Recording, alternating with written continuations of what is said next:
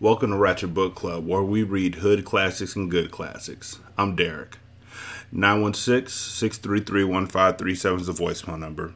Wretchedandratchet at gmail.com is the email address. Ratchet Book Club is how you can reach us on Twitter. You can leave a review for the show on Podchaser at Apple Podcasts, on Stitcher, and Podcast Addict. The best way to do it, though, I would say, is Podchaser, because there you can review the show as a whole, but you can also review separate episodes, which I think is really cool. If you wish to engage with podcasters that you like, I think that's the best way to go about doing it. Anyhow, today I am pleased to get the opportunity to read one of my all-time favorite books. It's a book, I think it may have been one of the first books I read that taught me about racism, where I didn't even mind it, and didn't really even notice it until like damn near the midway through to the end of the book. I read it when I was young initially. I read other books that talked about racism, but they talked about it with such a heavy hand that at that age it was just like, ugh, oh my God. There's this one book called Let the Circle Be Unbroken, and it should really be called Whooping Black People's Asses, because it was about sharecroppers in the South getting beat up and just maligned by white people all over the place. And it was a really good book. I'm never going to read it to y'all, but it was a really good book. I just won't do it. But it was a really good book. It's just that, nah. This book, though, it's really a delightful book. And I've always loved it. I loved it so much that when I lost my copy, I said fuck it and walked into my high school library and stole their copy. And that's actually the copy that I now hold in my hands.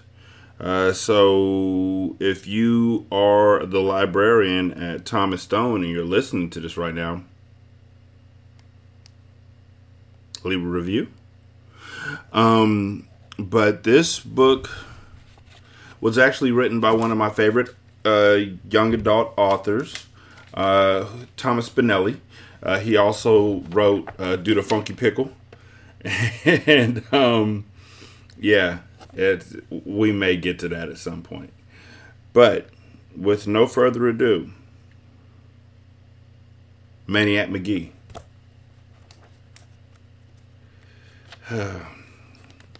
Before the story, they say Maniac Magee was born in the dump. They say his stomach was a cereal box and his heart was a sofa spring. They say he kept an 8-inch cockroach on a leash and that rat stood guard over him while he slept. They say if you knew he was coming and you sprinkled salt on the ground and he ran over it, within 2 or 3 blocks he'd be as slow as everyone else. That's what they say. What's true? What's myth? It's hard to know. Finsterwall's gone now, yet even today you'll never find a kid sitting on the steps where he once lived. The Little League field is still there, and the band shell. Cobble's Corner still sits on the corner of Hector and Birch. And if you ask the man behind the counter, he'll take the clump of string out of a drawer and let you see it. Gray girls in 2 mills still jump rope and chant, Maniac, maniac, he's so cool. Maniac, maniac, don't go to school. Runs all night, runs all right. Maniac, maniac, kiss the bull. And sometimes the girl holding one end of the rope is from the west side of Hector, and the girl on the other end is from the east side. And if you're looking for Maniac Magee's legacy or monument, that's as good as any, even if it wasn't really a bull. But that's okay, because the history of a kid is 1 part fact, 2 parts legend, and 3 parts snowball. And if you want to know what it was like back when Maniac Magee roamed these parts, well, just run your hand under your movie seat and be very, very careful not to let the facts get mixed up with the truth. Chapter 1. Maniac Magee was not born in a dump. He was born in a house, a pretty ordinary house, right across the river from here, in Bridgeport, and he had regular parents, a mother, and a father. But not for long. One day his parents left him with a sitter and took the P&W high-speed trolley into the city. On the way back home, they were on board when the P&W had its famous crash, when the motorman was drunk and took the high trestle over the Schuylkill River at 60 miles an hour, and the whole caboodle took a swan dive into the water. And just like that, Maniac was an orphan. He was 3 years old. Of course, to be accurate, he wasn't really Maniac then. He was Jeffrey. Jeffrey Lionel Magee. Little Jeffrey was shipped off to his nearest relatives, Aunt Dot and Uncle Dan. They lived in Hollidaysburg, in the western part of Pennsylvania. Aunt Dot and Uncle Dan hated each other, but because they were strict Catholics, they wouldn't get a divorce. Around the time Jeffrey arrived, they stopped talking to each other. Then they stopped sharing. Pretty soon, there were two of everything in the house. 2 bathrooms, 2 TVs, 2 refrigerators, 2 toasters. If it was possible, they would have had 2 Jeffreys. As it was, they split them up as best they could. For instance, he would eat dinner with Aunt Dot on Monday, with Uncle Dan on Tuesday, and so on. 8 years of that. Then came the night of the spring musical at Jeffrey's school. He was in the chorus. There was only one show, and one auditorium. So Aunt Dot and Uncle Dan were forced to share at least that much. Aunt Dot sat on one side, Uncle Dan on the other. Jeffrey probably started screaming from the start of the song, which was Talk to the Animals. But nobody knew it because he was drowned out by all the other voices. Then the music ended, and Jeffrey went right on screaming, his face bright red by now, his neck bulging. The music director faced the singers, frozen with his arms still raised. In the audience, faces began to change. There was a quick smatter of giggling by some people who figured the screaming kid was some part of the show. Some funny animal, maybe. Then the giggling stopped, and eyes started to shift and heads started to turn because now everyone could see that this wasn't part of the show at all. That little Jeffrey Magee wasn't supposed to be up there on the risers, pointing at his aunt and uncle, bellowing out from the midst of the chorus, "Talk! Talk, will you? Talk! Talk! Talk!" No one knew it then, but it was the birth scream of a legend. And that's when the running started. 3 springy steps down the risers, girls in pastel dresses screaming, the music director lunging, a leap from the stage, out the side door and into the starry, sweet, onion grass-smelling night. Never again to return to the house of 2 toasters. Never again to return to school. Chapter 2. Everybody knows that Maniac Magee, then Jeffrey, started out in Hollidaysburg and wound up in 2 mills. The question is, what took him so long? And what did he do along the way? Sure, 200 miles is a long way, especially on foot. But the year that it took him to cover it was about 51 more weeks more than he needed, figuring the way he could run, even then. The legend doesn't have the answer. That's why this period is known as a lost year. And another question, why did he stay here? Why 2 mills? Of course, there's an obvious answer that sitting right across the Schuylkill is Bridgeport, where he was born. Yet, there are other theories. Some say he just got tired of running. Some say it was the butterscotch crimpets. And some say he only intended to pause there, but that he stayed because he was so happy to make a friend. If you listen to everyone who claims to have seen Jeffrey Maniac Magee that first day, there must have been 10,000 people in a parade of fire trucks waiting for him at the time limits. Don't you believe it? A couple people truly remember, and here's what they saw. A scraggly little kid jogging towards him, the soles of both sneakers hanging by their hinges and flopping open like dogs' tongues each time they came up from the pavement. But it was something they heard that made him stick in their minds all these years. As he passed them, he said, "Hi." Just that. "Hi." And he was gone. They stopped. They blinked. They turned. They stared after him. They wondered, "Do I know that kid?" because people didn't just say that to strangers out of the blue. Chapter 3. As for the first person to actually stop and talk with Maniac, that would be Amanda Bill. And it happened because of a mistake. It was around 8 in the morning, and Amanda was heading for grade school, like hundreds of other kids all over town. What made Amanda different was that she was carrying a suitcase, and that's what caught Maniac's eye. He figured she was like him, running away, so he stopped and said, "Hi." Amanda was suspicious. Who was this white stranger kid? And what was he doing in the East End where almost all the kids were black? And why was he saying that? But Amanda Bill was also friendly. So she stopped and said, "Hi, back." "Are you running away?" Jeffrey asked her. "Huh?" said Amanda. Jeffrey pointed at the suitcase. Amanda frowned, then thought, then laughed. She laughed so hard she began to lose her balance, so she set the suitcase down and sat on it so she could laugh more safely. When at last she could speak, she said, "I'm not running away. I'm going to school." She saw the puzzlement on his face. She got off the suitcase and opened it right there on the sidewalk. Jeffrey gasped. Books. Books, all right. Both sides of the suitcase crammed with them. Dozens more than anyone will ever need for homework. Jeffrey fell to his knees. He and Amanda and the suitcase were like rocks in a stream. The schoolgoers just flowed to the left and right around him. He turned his head this way and that to read the titles. He lifted the books on top to see the ones beneath. There were fiction books and non-fiction books. Who did it books and let's be friends books and what is it books and how to books and how not to books and just regular kid books. On the bottom was a single volume from an encyclopedia. It was the letter A.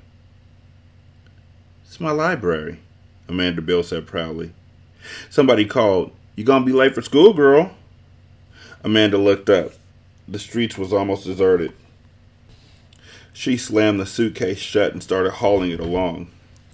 Jeffrey took the suitcase from her. "I'll carry it for you." Amanda's eyes shot wide. She hesitated. Then she snatched it back. "Who are you?" she said.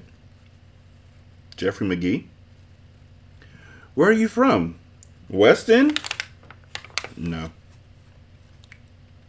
She stared at him, at the flap-soled sneakers. Back in those days, the town was pretty much divided. The East End was blacks. The West End was whites. "I know you're not from the East End." "I'm from Bridgeport." "Bridgeport? Over there? That Bridgeport?" "Yep." "Well, why aren't you there?" "It's where I'm from, not where I am." "Great. So where do you live?" Jeffrey looked around. I don't know. Maybe here?" "Maybe."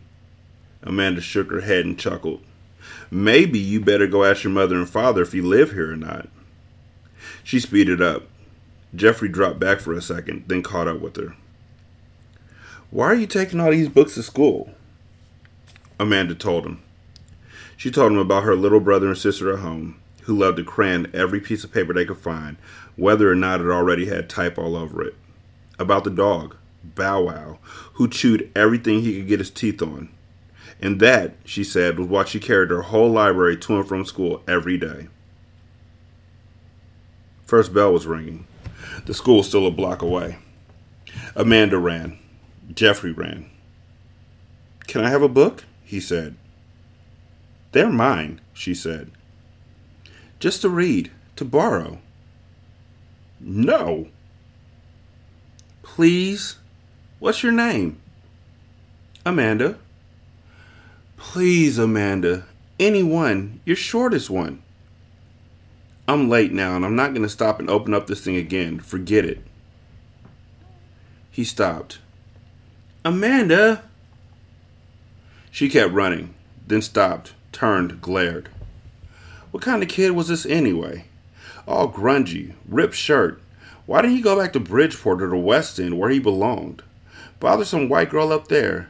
And why was she still standing there? So what if I loaned you one, huh? How am I going to get it back? I'll bring it back. Honest, if it's the last thing I do. What's your address?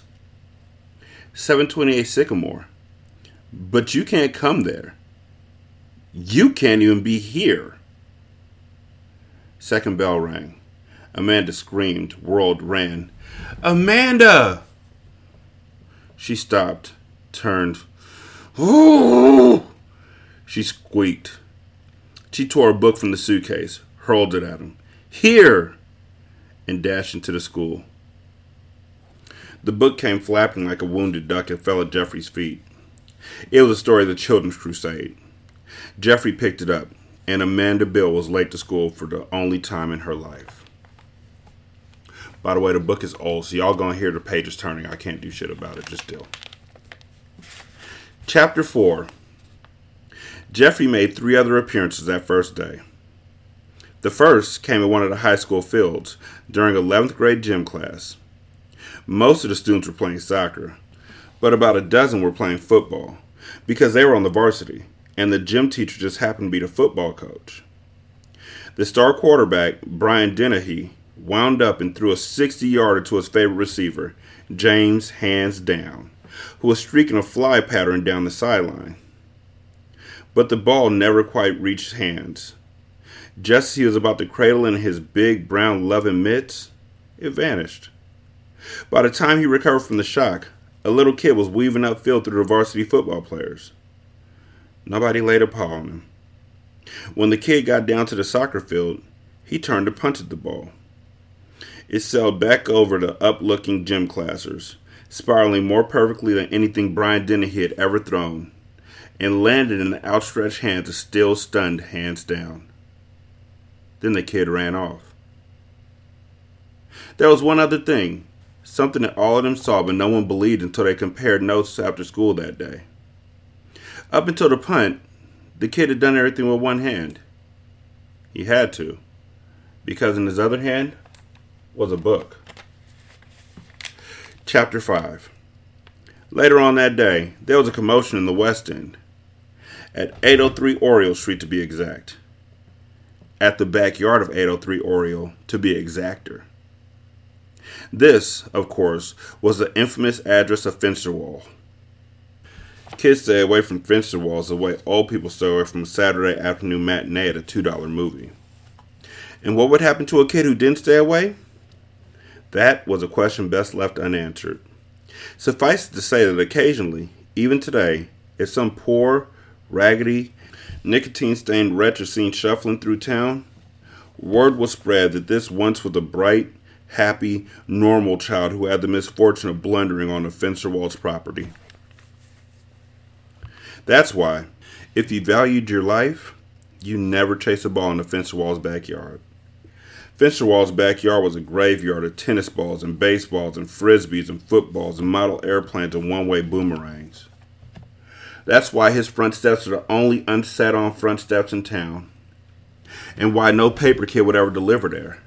And why no kid on a snow day would ever shovel that sidewalk, not for $1 zillion. So, it was late afternoon, and screams would come from Finsterwalds. Who? What? Why? The screamer was a boy whose name is lost to us, for after that day, he disappears from the pages of history. We believe he was about 10 years old. Let's call him Arnold Jones. Arnold Jones was being hoisted in the air above Finsterwall's backyard fence. The hoisters were 3 or 4 high school kids. This was one of the things they did for fun. Arnold Jones had apparently forgotten one of the cardinal rules of survival in the West End. Never let yourself be near Finsterwalls and high school kids at the same time. So, there's Arnold Jones, held up by all these hands, flopping and kicking and shrieking like some poor Aztec human sacrifice about to be tossed off a pyramid. No, no, please, he pleads. Please. So, of course, they do it. The high schoolers dump him into the yard. And now they back off, no longer laughing, just watching. Watching the back door of the house, the windows, the dark green shades. As for Arnold Jones, he clams up the instant he hits the ground. He's on his knees now, all hunched and puckered. His eyes goggle at the back door, at the doorknob. He's paralyzed, a mouse in front of the yawning maw of a python.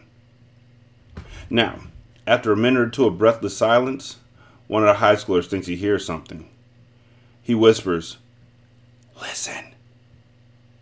Another hears it, a faint, tiny noise, a rattling, a chittering, a chattering, and getting louder. Yes, chattering teeth. Arnold Jones's teeth. They're chattering like snare drums. And now, as if his mouth isn't big enough to hold the chatter, the rest of his body joins in. First, it's a buzz-like trembling, then the shakes, and finally, it's as if every bone inside him is clamoring to get out. A high schooler squawks, "He's got the Finster Wallies!" "Yeah, yeah," they yell, and they stand there cheering and clapping. Years later, the high schoolers' accounts differ. One says the kid from nowhere hopped the fence, hopped it without ever laying a hand on it to boost himself over. Another said the kid just opened the back gate and strolled on in. Another swears it was a mirage, some sort of hallucination, possibly caused by evil emanations surrounding 803 Oriole Street. Real or not, they all saw the same kid, not much bigger than Arnold Jones, raggedy, flap-soled sneakers, book in one hand. They saw him walk right up to Arnold, and they saw Arnold look up at him and faint dead away. Such a bad case of the Finster Wallies did Arnold have that his body kept shaking for half a minute after he conked out. The phantom Sumerian stuck the book between his teeth, crouched down, hoisted Arnold Jones's limp carcass over his shoulder, and hauled him out of there like a sack of flour.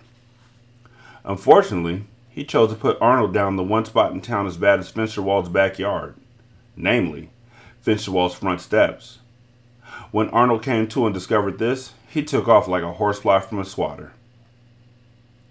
As the stupefied high schoolers were leaving the scene, they looked back.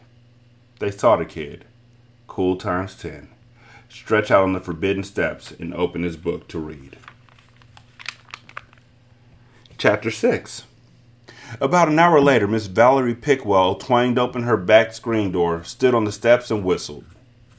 As whistles go, Miss Pickwell's was one of the all-time greats. It reeled in every Pickwell kid for dinner every night. Never was a Pickwell kid ever late for dinner. It's a record that will probably stand forever. The whistle wasn't loud. It wasn't screechy. It was a simple two-note job. One high note, one low. To an outsider, it wouldn't sound all that special. But to the ears of a Pickwell kid, it was magic. Somehow, it had the ability to slip through the slush of 5 o'clock noises to reach its target. So, from the dump, from the creek, from the tracks, from Red Hill, in ran the Pickwell kids for dinner, all 10 of them. Add that to the parents, baby Dee Dee, grandmother and grandfather Pickwell, great-grandfather Pickwell, and a down-and-out taxi driver who Mr. Pickwell was helping out. The Pickwells are always helping out someone. All that, and you had what Miss Pickwell called her small nation. Only a ping-pong table was big enough to seat them all, and that's what they ate around. Dinner was spaghetti. In fact, every third night dinner was spaghetti. When dinner was over and they were all bringing their dirty dishes to the kitchen, Dominic Pickwell said to Duke Pickwell, "Who's that kid?" "What kid?" said Duke. "The kid next to you at the table." "I don't know. I thought Donald knew him." "I don't know him," said Donald. "I thought Dion knew him." "Never saw him," said Dion. "I figured he was Deidre's new boyfriend." Deidre kicked Dion in the shins. Duke checked back into the dining room. "He's gone." The Pickwell kids dashed out the back door to the top of Raco Hill. They scanned the railroad tracks. There he was, passing Red Hill, a book in his hand. He was running, passing the Spearfield now. And the Pickwell kids had to blink and squint and shade their eyes to make sure they were seeing right. Because the kid wasn't running the cinders alongside the tracks or the wooden ties. No, he was running were the Pickwells themselves, where every other kid had only ever walked, on the steel rail itself. Chapter 7. When Jeffrey Magee was next spotted, it was at the Little League field in the park. A Little League game had just ended. The Red Sox had won, but the big story was John McNabb, who had struck out 16 batters to set a new 2 Mills LL record. McNabb was a giant. He stood 5'8" and was said to weigh over 170 pounds. He had to bring his birth certificate into the league director to prove he was only 12. And still, most people didn't believe it. The point is, most of the league was no match for McNabb. It wouldn't have been so bad if he had been a right fielder, but he was a pitcher, and there was only one pitch he ever threw, a fastball. Most of the batters never saw it. They just heard it whizzing past their noses. You could see their knees shaking from the stands. One kid stood there long enough to hear strike one go past, then threw up all over home plate. It was still pretty light out, because when there's a lot of strikeouts, a game goes fast. And McNabb was still on the mound, even though the official game was over. He figured he made baseball history, and he wanted to stretch it out as long as he could. There were still about 10 players around, Red Soxers and Green Soxers, and McNabb was making them march up to the plate and take their swings. There was no catcher. The ball just zoomed to the backdrop. When a kid struck out, he went back to the end of the line. McNabb was loving it. After each whiff, he laughed and bellowed the strikeout total. 26, 27, 28. He was like a shark. He had the bloodlust. The victims were hunched and trembling, walking the gangplank. 34, 35. And then someone new stepped up to the plate. Just a punky, runty little kid. No Green Sox or Red Sox uniform. Kinda scraggly. With a book, which he laid down on home plate. He scratched out a footing in the batter's box, cocked the bat on his shoulder, and stared at McNabb. McNabb croaked from the mound. "Get out of there, runt. This is a Little League record. You ain't in Little League." The kid walked away. Was he chickening out? No. He was lifting the red cap from the next batter in line. He put it on. He was back in the box. McNabb almost fell off the mound. He was laughing so hard. "Okay, runt. Number 36 coming up." McNabb fired. The kid swung. The batters in line automatically turned their eyes to the backstop, where the ball should be. But it wasn't there. It was in the air, riding on a beeline right out to McNabb's head, the same line it came in on, only faster. McNabb froze, then flinched just in time. The ball missed his head but nipped the bill of his cap and sent it spinning like a flying saucer out to shortstop. The ball landed in the second base dust and rolled all the way to the fence in center field. Dead silence. No one moved. McNabb was gaping at the kid, who was still standing there all calm and cool, waiting for the next pitch. Finally, a sort of grin slithered across McNabb's lips. He roared, "Get my hat! Get the ball!" 10 kids scrambled onto the field, bringing him the hat and ball. McNabb had it figured now.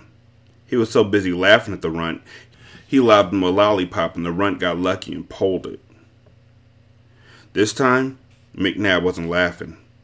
He fingered the ball, tips digging into the red stitching. He wound. He fired.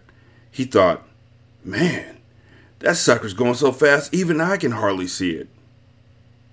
Then, he was looking up, turning, following the flight of the ball, which finally came down to earth in deep left center field and bounced once to the fence. More silence, except from someone who yelped, "Yep!" and then caught himself. "Ball!" bellowed McNabb. He was handed the ball. He slammed his hat to the ground. His nostrils flared. He was breathing like a picador bull. He windmilled, reared, lunged, fired. This time, The ball cleared the fence on the fly. No more holding back. The other kids cheered. Someone ran for the ball. They were anxious now for more. 3 more pitches. 3 more home runs. Pandemonium on the sidelines. It was raining red and green hats. McNabb couldn't stand it. The next time he threw, it was right at the kid's head. The kid ducked. McNabb called strike 1. The next pitch headed for the kid's belt. The kid bent his stomach around the ball. Strike 2. Strike 3 took dead aim at the kid's knees.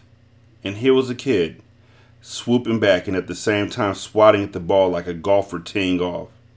It was the craziest baseball swing you ever saw, but there was a ball smoking out to center field. "Hold it, Runt," snarled McNabb. "I can't pitch right when I got a whiz." The kids on the sideline made way as McNabb stomped off the field, past the dugout and into the woods between the field and the creek. They waited a pretty long time, but they figured, well, McNabb's whiz probably would last longer than the regular kids. Might even make the creek rise. At last, McNabb was back on the mound, fingering the ball in his glove, a demon's gleam in his eye. He wound up, fired.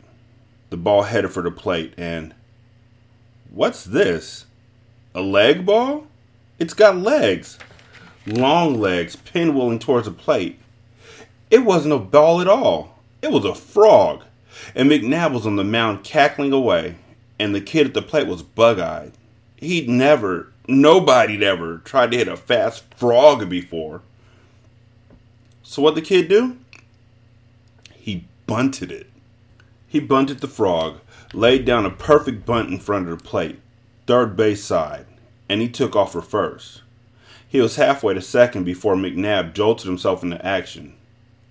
The kid was trying for an inside-the-park home run bunt, the rarest feat in baseball, something that hardly had ever been done with the ball, and never with a frog. And to be the pitcher who let such a thing happen, well, McNabb could already feel his strikeout record fading to a mere grain in the sandlot of history. So he lumbered off the mound after the frog, which was now hopping down the third base line. As a matter of fact, it was so close to the line that McNabb had a brilliant idea. Just herd the frog across the line and it would be a foul ball. Or frog. Which is what he tried to do with his foot. But the frog, instead of taking a left turn at the shoe, jumped over it and hopped on towards third base. He was heading for the green field to left, and the runt kid, sounding like 2 runners with his flap soles slapping at the bottoms of his feet, was chucking dust for third. One hope now. McNabb had to grab the frog and tag the runner out. But now the frog shot through his legs, over to the mound, and now towards shortstop, and now towards second, and McNabb was lurching and lunging, throwing his hat at the frog, throwing his glove, and everybody was screaming, and the kid was rounding third and digging for home, and unbefroggable. The ball was heading back home too. The ball, the batter, and the pitcher all raced for home plate, and it's the batter, the new kid out of nowhere, who crossed the plate first. At the same time scooping up his book, twirling his borrowed red cap back to the cheering others, and jogging on past the empty stands and up the hill to the boulevard. McNabb grasping, croaking after him, "Don't stop till you're out of town, Runt. Don't let me ever catch you."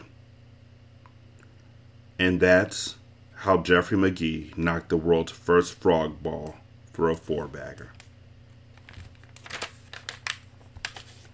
Chapter 8. And how he came to be called Maniac. The town was buzzing. The school was buzzing. Hallways, lunchrooms, streets, playgrounds, West End, East End. Buzzing about the new kid in town. The stranger kid, scraggly, carrying a book, flap-soled sneakers. The kid who intercepted Brian Dennehy's pass a hands down and punted it back longer than Dennehy himself had ever thrown it. The kid who rescued Arnold Jones from Finsterwald's backyard. The kid who tattooed Giant John McNabb's fastball for 6 home runs, then circled sacks on a bunted frog. No one knows who said it first, but someone must have. Kid's gotta be a maniac. And someone else must have said, yeah, regular Maniac. And someone else, yeah. And that was it. Nobody, except Amanda Bill, had any other name for him. So pretty soon, when they wanted to talk about the new kid, that's what they called him. Maniac. The legend had a name. But not an address. At least, not an official one with numbers. What he did have was a deer shed at the Elmwood Park Zoo, which is where he slept his first few nights in town. What the deers ate, especially the carrots, apples, and day-old hamburger buns, he ate. He started reading Amanda Bill's book his second day in town and finished it that afternoon. Ordinarily, he would have returned it immediately, but he was so fascinated by the story of the Children's Crusade that he kept it and read it the next day, and the next. When he wasn't reading, he was wandering. When most people wander, they walk. Maniac Magee ran. Around town, around the nearby townships, always carrying the book, keeping it in perfect condition. This is what he was doing when his life, as it often seemed to do, took an unexpected turn. Fucking love this book. A few things. One, I fucking hate Pittsburgh. I don't even know if this is Pittsburgh. I don't. It said Pennsylvania. Fuck Pennsylvania as a staff record label and as a crew. Pennsylvania, only been there a few times. Quite certain that it is just as bad as Boston as far as racism. Folks don't want to admit it. I'll admit it for all y'all. Fuck Pennsylvania. Nice people though. Amish. The Amish people. Nice people. The rest of them, not so much. But the Amish people are nice people. Second thing about this book. When I first read this book, it inspired me to start carrying a suitcase full of books to school, just like Amanda. Yeah, I did that. My dad fucking hated it. I don't know why my dad fucking hated it, because he didn't fucking read, but he hated the fact that I would take a suitcase full of books to school every single day. And I literally did call it my library. And not only did I call it my library, I would check out books to other kids. The problem with doing that, because I had little cards, I had little note cards, and I would sign the note cards with the name of the book and the person who borrowed it and all that kind of stuff, and they would sign their name at the bottom. The problem with that is, I didn't get their address, and they didn't give a fuck. So if they liked the book, or if they didn't like the book, guess what happened? They kept the book. There's nothing quite like finding out that somebody liked your shit so much that they lost it. And I lost a lot of books back then. And yet I kept taking the suitcase to school. It was a great time. Maniac Magee is such an amazing book. And I'm so glad y'all are here with me to read this. Let me know what you think. 916-633-1537. The email address is wretchedandratchet@gmail.com. The Twitter handle is Ratchet Book Club. Leave a review on Podchaser, Apple Podcasts, Stitcher, Podcast Addict, wherever you want. And at Podchaser, like I said earlier, you can leave a review for the show or for the episode. Y'all can let your kids listen to this one. Don't worry. I promise not to cuss a lot. Thank you so much for listening. I greatly do appreciate it. Y'all have a good day. I'll holler at you later. Peace.